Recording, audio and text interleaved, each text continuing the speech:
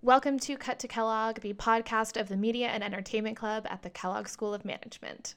Today, I have the absolute pleasure of speaking with Richard Brehm. Richard is an expert on stories. He has made a career out of making stories about stories, which is to say that he has made many entertainment documentaries. In the world of Harry Potter, that was Richard. Titanic, 20 years later, also Richard. He has been in the industry for over 30 years as a studio executive, screenwriter, and now documentary filmmaker. He is an expert in distillation, in relating what he sees and hears to an audience. In this conversation, he tells us about his maverick life, what it's like to film a film set, and gives his advice for finding your career niche. There are lots more than you might think in Hollywood. All right, here we go. With rolling sound, quiet. And action!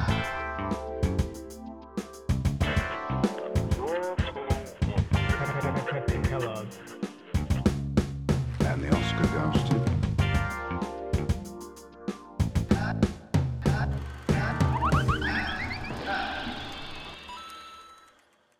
All right, so we are here with Richard Brehm. We're so excited to have you. Thank you for joining us. This is one of our first episodes about documentaries and film, so we're going to learn a lot today. It would be great if you could just start by giving us a brief overview. We just had a bio of your career as a whole, but would love to know more about what your career has looked like in the documentary space, what your day-to-day looks like as a producer, and your experience there.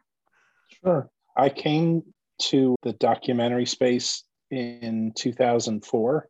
I had been working as an executive at Universal Pictures for a number of years. And before that, I had been a writer. And before that, I had been an actor. And that was what I came out here to do. And just spend a lot of time trying to figure out what I wanted to be and what I wanted to do and how I was going to get there. I noticed in the actor world, you would spend a lot of time with zero power waiting for your opportunity to get started. And then at a certain point, I just thought, I have spent, for what you guys would think of as a huge amount of money, we spent about a quarter of that when I went to school. So I'd spent like $60,000 to go through Princeton University. And I just felt like, wow, I just wasted all of this education to be an actor. And I started into the corporate space. I was working at Universal and television for a while, and I had gotten into film and was working as a producer for a while. And every step of the way, I felt like it just wasn't aligned. I would rather be the guy writing the script than the guy talking to the guy about writing the script and giving him notes. So it had been this kind of gradual sort of frustration with the opportunities that were in front of me. They were great opportunities. They just weren't what I wanted to do. So in 2004, I went from being a Universal executive, overseeing things that were being made by this one company, and I worked it out. And I ended up at this company called New Wave Entertainment that did a whole bunch of things. They have a company called Comedy Dynamics. We used to do a lot of television specials, a lot of stuff with the movie business. So we worked on Harry Potter, we worked on Constantine, we worked on Batman Begins, we worked on Born Identity, we worked on hundreds of movies. I worked on hundreds of movies in the probably 10 years I was there. And it is a very niche part of the entertainment business. I had learned pretty early on that once you get to Hollywood, you have the things that everybody thinks about when they go out. I'm going to be a writer, I'm going to be a director, I'm going to be an actor. Some people might be more creative and think I'm going to be a cinematographer.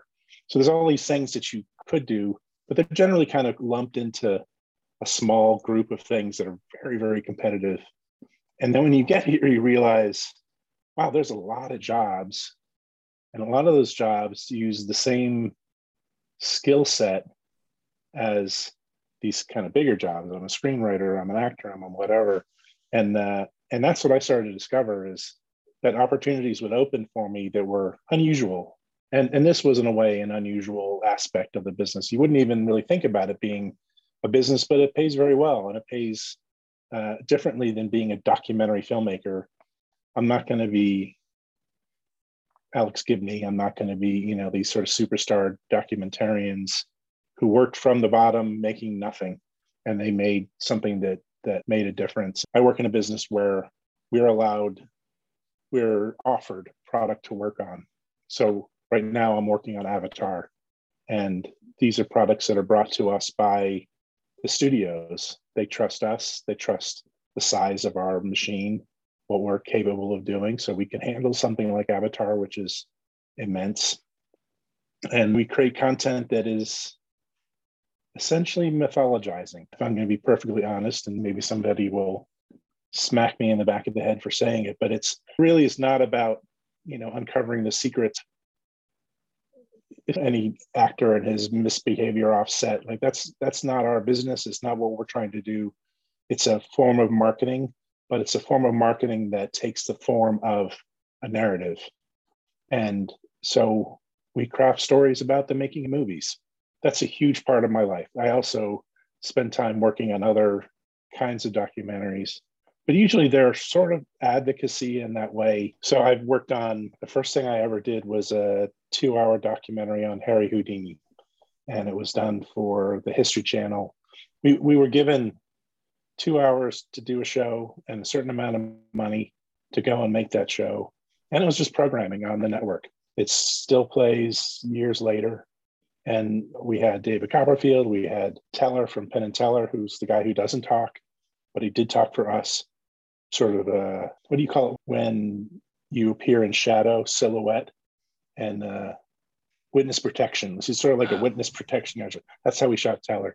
It was amazing because it was very low on their priority list. And we had enormous freedom. So if you're trying to make a movie, they are on the phone with you every day. The studio wants to know everything that you're doing, and they want you to justify why you're asking for more money, why you've used the money that you have, why you've cast this person. They want to know everything. And this was a space that definitely has oversight, but it was so much less oversight, which meant that I had the freedom to make the story about Harry Houdini that I wanted to. It was incredibly satisfying. And it was the first time I had found that freedom at any point in the business. So the other question you had was, what is the day like? And it really depends upon, what product we're working on. I can't talk too much about Avatar. I'm under NDA, but I can tell you that we spent probably 3 years covering everything. It's an enormous project. It's not like any other project in the film business. And there are hundreds, thousands of people involved in it in 2 continents, and they're doing things that nobody has ever done, just like the last one. And this one is all those things, plus a whole bunch of other new stuff that will be mind-blowing. And we've been covering it, and we'd go talk to probably 250 interviews. And that doesn't include the interviews that we just did off the cuff. Just you're standing with somebody and tell us what's happening here kind of thing. So a lot. And every interview is probably 2 hours long. And we have more than I know what to do with. But that means you're going on set. We don't go on set every day. We have somebody who does.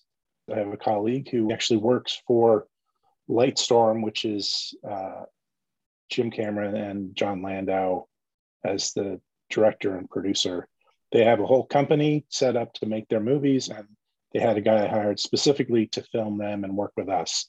And so he was on set every day, except for the pandemic part.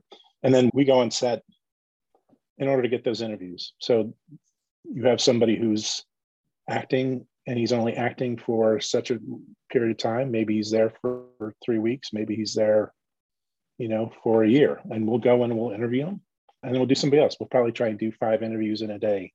And we're very particular about what those interviews look like. I know that when you see these documentaries, if they're in our space, they've taken enormous care in making sure that the person looks good, making sure that this camera looks good, that they're looking at something. It's not just a wall with a shadow across it. We have, maquettes of Neytiri, or we have maquettes of Jake Sully, and they're positioned in the back, and it's this very moody, kind of cool looking shot. They have, light in the front of them and light in the back so that they pop. They look special in whatever the situation is. And when we cut them, when we use them in editorial, they're on screen for maybe 3 seconds, sometimes 2 seconds, but it captures your attention and you remember them. And more than that, they remember them and the studio remembers it. And so anyway, so that's our process. Well, we have to navigate that world. That's our business, is to find those people, the times of those people. There's an enormous amount of work just getting them organized. So that's a big part of it, is just kind of hearing the stories, finding what people want to talk about. Much like you, I would rather have a conversation with somebody. And so that's generally the tone of what we're doing, is just trying to get a sense of their story and what they do and what they care about and why this matters and why this is being done this way and not another way. And so we gather all that. We have a lot of B-roll, and that has been shot by my colleague at Lightstorm. And we tell stories. So those could be 2-hour-long stories. Those could be a TV series on Disney Plus. Those could be little things that show up on Facebook or Instagram or any of those places. It could be, we're going to do a scene breakdown, or we're going to do a profile about James Cameron. And that will happen both before the movie opens. So the movie opens mid-December. We'll do pieces that'll come out before. Usually they're quite short. And then after that, in the spring, probably 3 months, 4 months, whatever it is, we'll start coming out with Blu-ray, and then we'll start showing up Disney Plus. And this whole kind of machine that takes in what we do. So that's a big part of my life. And during the day, I'm either out on set or I am in my office writing. I write all the time. And it's why I got a job in the first place, is I understand the writing of this stuff. But I will also do documentaries. I did a bunch of pieces with Jim Cameron. One was the 20th anniversary of Titanic, which was less the kind of stuff that we normally do. It was really more about the science of Titanic. We met with a guy who had originally discovered the Titanic about 30 years ago. We talked to people who were the descendants of people who had been on the ship, that kind of thing. And it was on National Geographic. I did a thing with Jim on World Ocean Day a couple years ago. It was a piece called What Would the Ocean Say? And it was just a 3-minute long film using the most spectacular footage of oceanography, life under the sea, down to like microscopic coral, all this stuff. And it was beautiful. Anyway, played at the UN General Assembly, and then it went out into the world just online. So it's been seen by, 10 million people. And most importantly, it was seen by these people, and it was an advocacy piece. I did a piece on wingsuit flying with a guy named Jeb Corliss. Jeb Corliss is the kind of the bad boy of base jumping and wingsuit flying. He had been in South Africa, in Cape Town, and he had flown off of Table Mountain, which is, a big landmark site. And he was catching balloons as he was flying down the mountain, which meant that he was getting his wingsuit 5 feet off the ground, which when you're flying at 130 miles an hour is crazy.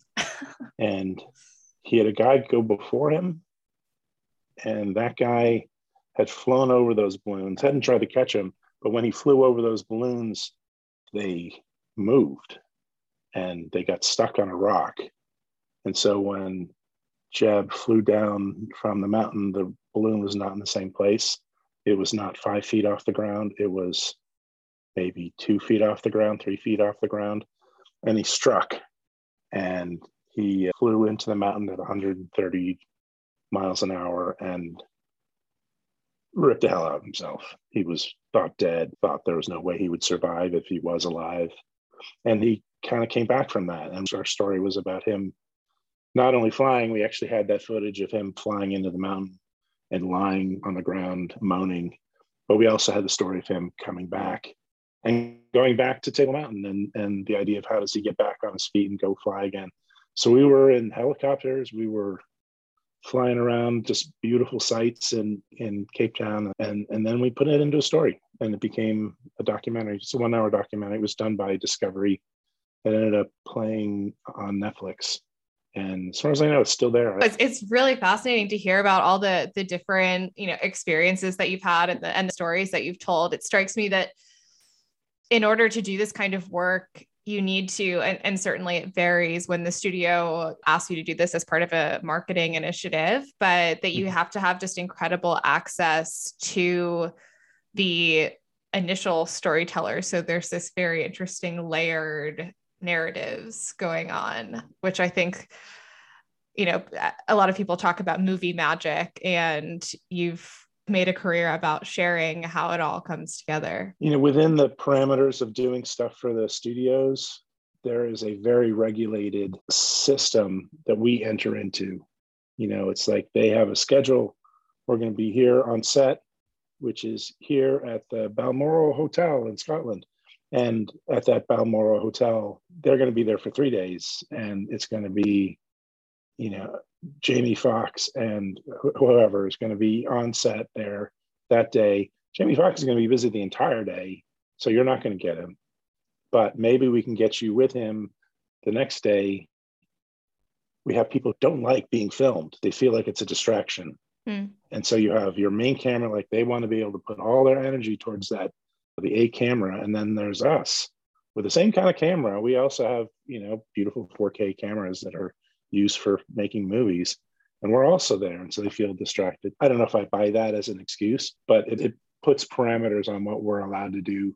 Our guys get kicked off set all the time and they come back the next day. So yeah, all that's very true. Like if you think about what happens on shows like Tiger King or other kind of docu-series type shows, is there is an enormous amount of producing happening behind the scenes. I did a show called Todrick, which was on MTV. It was a docu-series about Todrick Hall, and it was just a silly show, and the whole thing was really about him making a video. And the only thing true about the show was the fact that he made the video. Whether or not he had no money to make the video, I don't know. I think that he really did try to make his music videos without any money. And it was just his pals in a sort of Judy Garland, Mickey Rooney kind of way, like putting together a video. And what he did was phenomenal. Like they're beautiful, beautiful videos. And whether it's he wrote the song or he got the songs from Katy Perry or whoever, they would do amazing things. But we would create a show that was about the making of the video. And so we're going to need to have Peter Pan costumes. So let's go talk to the lady who does Peter Pan every year and tours it around the country. We did a deal with it. Sandy, who had this traveling Peter Pan show, and we got their crocodile and we got their their pirate boat, and we got all this stuff from them. And that was part of the show, was going and being silly, and that was all produced. But it was how do we create the drama of making the show? And that was all created, not scripted, but it was, this is a situation you're going to be in, this is where we're going to go, these are the kind of conversations you're going to have, all right, let's do it again. And that's the way those kind of shows work. The things that I do are much more trying to capture what's happening, where you're trying to capture, like we are guerrilla filmmakers in a way. Like we're there trying to film whatever is happening and doing it in a way that allows us to create an aggregate of cool materials to turn into an entertainment documentary. And the show that I did on Wingsuit Flying was kind of halfway there. It was a serious thing. Jeb had broken himself up. We had to get him as he's, recuperating in the hospital. He had a thing about not taking any meds, which is insane, with the idea of a guy who's literally torn himself up from the top of his body to the bottom. And he wouldn't take any painkillers or meds, I think. And so all that was story, a pretty natural story, but we had to kind of get to the idea of you're now broken, you're now getting better, and then you're now going back to Cape Town. And we enforced the idea of you going back to Cape Town. Let's have a conversation about that between you and your best buddy. And so there was a little bit of those same conversations were happening offset, but we would do it on set. We do it in a pretty background. And it's not trying to tell a fictional story, but at the end of the day, we were flying over real mountains in Cape Town, and they jumped off of them. And we had cameramen flying alongside of them as they do it, that are filming them, and they're filming themselves with their GoPro. All that was real, but the storytelling of it sometimes needed to be boosted. So you spent a lot of time talking about how you've built your career around telling stories per se and stories about stories. And Would love to know over the course of your career, what have you learned about what makes a compelling story? What have you learned about stories from this long career of crafting layers of them? I would say two things. First off, I think that there's a trend in the industry that is looking for easy emotion. There's a network, TLC, their whole mode when people pitch to them saying, we're looking for OMG with heart. So it could be 600-pound people, it could be short people trying to have a normal life. And cable kind of went into that feeling like they were losing viewers and pushing the boundaries of what is good storytelling versus what is going to get viewers. And I feel like that is happening as well in the streamer business with shows like Tiger King, that there's a kind of drive towards the bottom to tell stories. And I don't know that they're necessarily the best stories, but they're, oh my God, stories. And I don't really have an interest in pursuing stories about 600-pound people and the things that they do. I'm not really interested in telling stories that don't connect to me. And for me, that's what it's about. Like whatever it is that we're dealing with, I'm interested in the people that I'm talking to. I'm interested in you. That's how I approach the interviews that I do. And that's how I approach the stories that I do. I can get to where it matters. Like I work on Avatar and it matters. To the people that work on it, it matters. To the people who go see it, it matters. These guys, Jim especially, he's left the US. He now lives in New Zealand, and it is a saner life for him. He cares about what's happening to the planet. He cares about climate change. He's invested serious money in trying to change people's habits. And he's invested really the last days of his career, which will be over the next 10, 15 years, on this franchise, Avatar, because it is a way for him to talk about what we're doing to our planet. And that matters to me. I did a thing for the Democratic National Convention back in 2016. We did a video that played at the convention, and it was talking about climate change. It was narrated by Sigourney Weaver, and it was basically a scare show. It was all these things that are happening, and they're happening because of climate change. And that to me is what matters. And that to me is what I look for in whatever story. Like Harry Houdini, I know he was, but I didn't care who he was. He wasn't part of my relevant life. Somebody handed me the show and I took it, but I connected to Harry. I connected to what mattered to him. And I found a way to tell a story that way. You know what? I did this thing 3 months ago, and it was for Steven Spielberg. And I remember probably 30 years ago, Steven Spielberg was giving the AFI Award, which is one of the big kind of cinema awards that we give out every year. He was giving the AFI Award to David Lean, and he watched a montage reel of all of David Lean's movies. And at the end of it, he said, I wonder if when they do this for me, if I will have movies like that. And I was so touched by that idea. Like the guy was king. He had done E.T. and he had just done Jurassic Park. And every movie he made, $1 gajillion, and people loved it. But I think he felt like, what's next? Like, what's my next step? And between the time that he said that, Jurassic Park had already opened, and in December of that year, Schindler's List was going to open. So he knew what he was trying to do. He was trying to shift into a different place. But I remember then, 30 years ago, thinking, God, I would love to do a reel for Steven Spielberg. And we did one in December. It was for LACMA, the big museum here in Los Angeles. They do a big fundraiser and they find some big filmmaker that they're going to honor, and they bring people out. So the Spielberg people thought, Amblin thought that the people who were putting on the show were putting together a reel, and the people at LACMA thought that they were putting together their own reel. And then about 2 weeks before this all happened, they're like, wait, you're not doing the reel? Because we're not doing the reel. And they came to us, and I spent the next 2 weeks putting together this reel. And it was like this look back at my life. Like I saw all of his movies, and they all meant so much to me, from Jaws to E.T. and Indiana Jones, and then into Schindler. And those reels they're kind of like cotton candy because there's no meat to it. You don't have anybody talking. You don't have anybody give context to it, but you feel this overwhelming sense of love or something. I don't know. You get the warm and fuzzies. You get the warm and fuzzies, and hopefully you take it even a little bit further. And this was the ultimate. Like, I've done those for Universal. I've done them for 20th Century Fox. I've done them for different people, but this was the ultimate, and it was just so beautiful. I had an editor; he's really the responsible for it. But Spielberg's like, I've had these done my whole career. I've never had one as good as that. Like he would watch it again and again and again. Never had a note.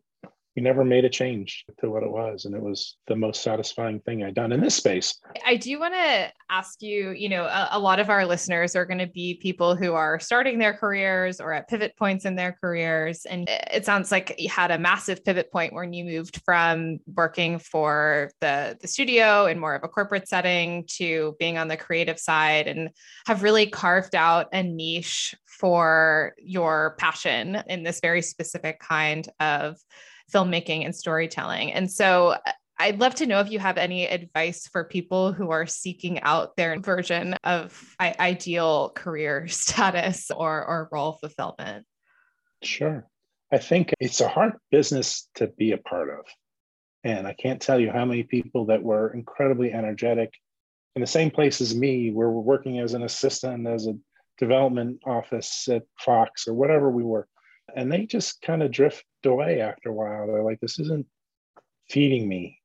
And there's a lot of that in Hollywood, of jobs that don't feed you. But the other thing is, there's a lot of jobs in Hollywood, and you would be amazed at how many opportunities pop up. At least they popped up for me. I wish I had gotten into this space 30 years ago. Honestly, I didn't. I got in 15 years ago, 18 years ago. And I do amazing things. You meet presidents, you just all of a sudden find yourself in front of your hero. And they're not even necessarily Hollywood heroes. So this is a really good space to be, because they put money into it and because they care about it, but they also don't know what you know. But for me, like there was such a satisfaction in having a maverick life and being able to do children's books. And I'm writing screenplays. I'm trying to do a movie. We're doing these documentaries that we're doing. We're also doing documentaries that stand on their own, that just play on television or play on Netflix or whatever. It's a good niche specifically for me. But I think there's a lot of that of people, it's like you don't necessarily have the skill to be the guy who wrote Schindler's List, but you may be a guy who has the skill to be a staff writer. Yeah, it sounds like being open to opportunities that you didn't even know existed, and realizing that there's more than one way into the room where it happens is the mentality to have. It was that, exactly. I mean, the first time I ever heard about content, they were talking about hiring me as the head of content at Universal. And I'm like, yeah, that sounds good. I'll be that. Like, it's a good sounding title. And I didn't really know what it was. And yet all of a sudden I had this job, and it was kind of creating the business as we went. It didn't really exist up until, we were reusing HBO specials to put on DVDs, that kind of thing. Like, I don't know what it's like working in other businesses. I've only worked in this business, but it feels like, there are MBAs all over, and there's a general tendency to be the business development guy. There's a tendency to do the numbers for the studio. But the people that I knew at Universal, especially, that were those kind of guys, they went off and ran different businesses. They were into games. They were into like amazing opportunities. And they're not the opportunities that you think, I'm going to go up the ladder and then I'm going to be the COO and I'm going to run things. It's about jumping into opportunity. Well, thank you, Richard. This was an absolutely fascinating conversation. And I do want to go through our final cut questions, our rapid fire section before we wrap up here. Yep. Okay. What is your favorite piece of recent media that you would recommend?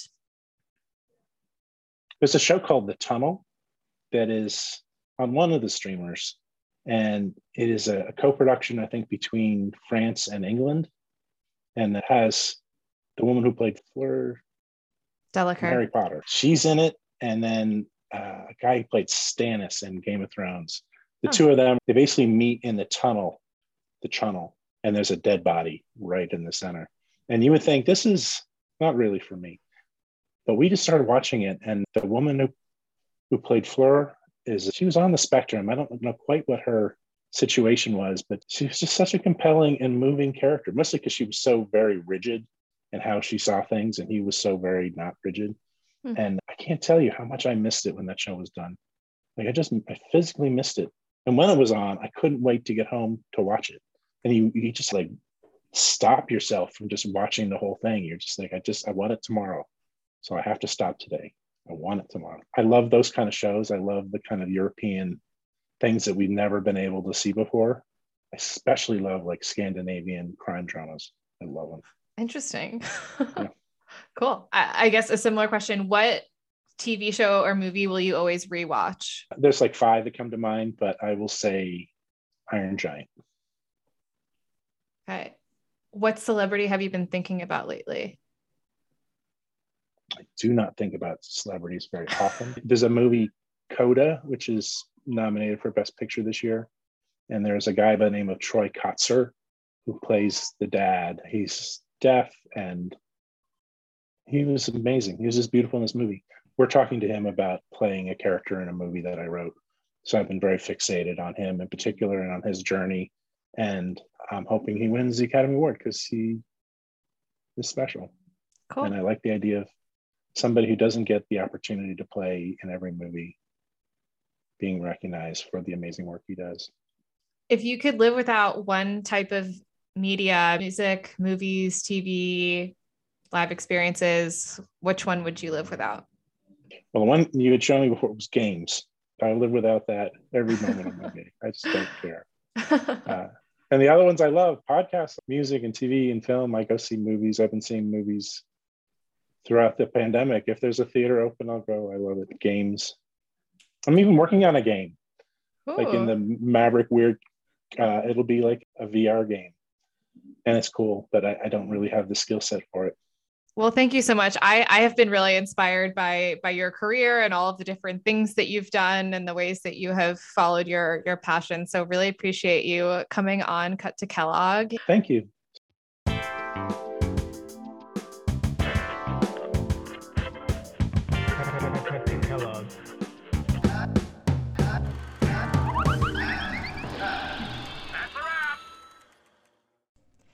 Thank you very much for listening. If you enjoyed this podcast, give us a follow on Spotify and leave a review.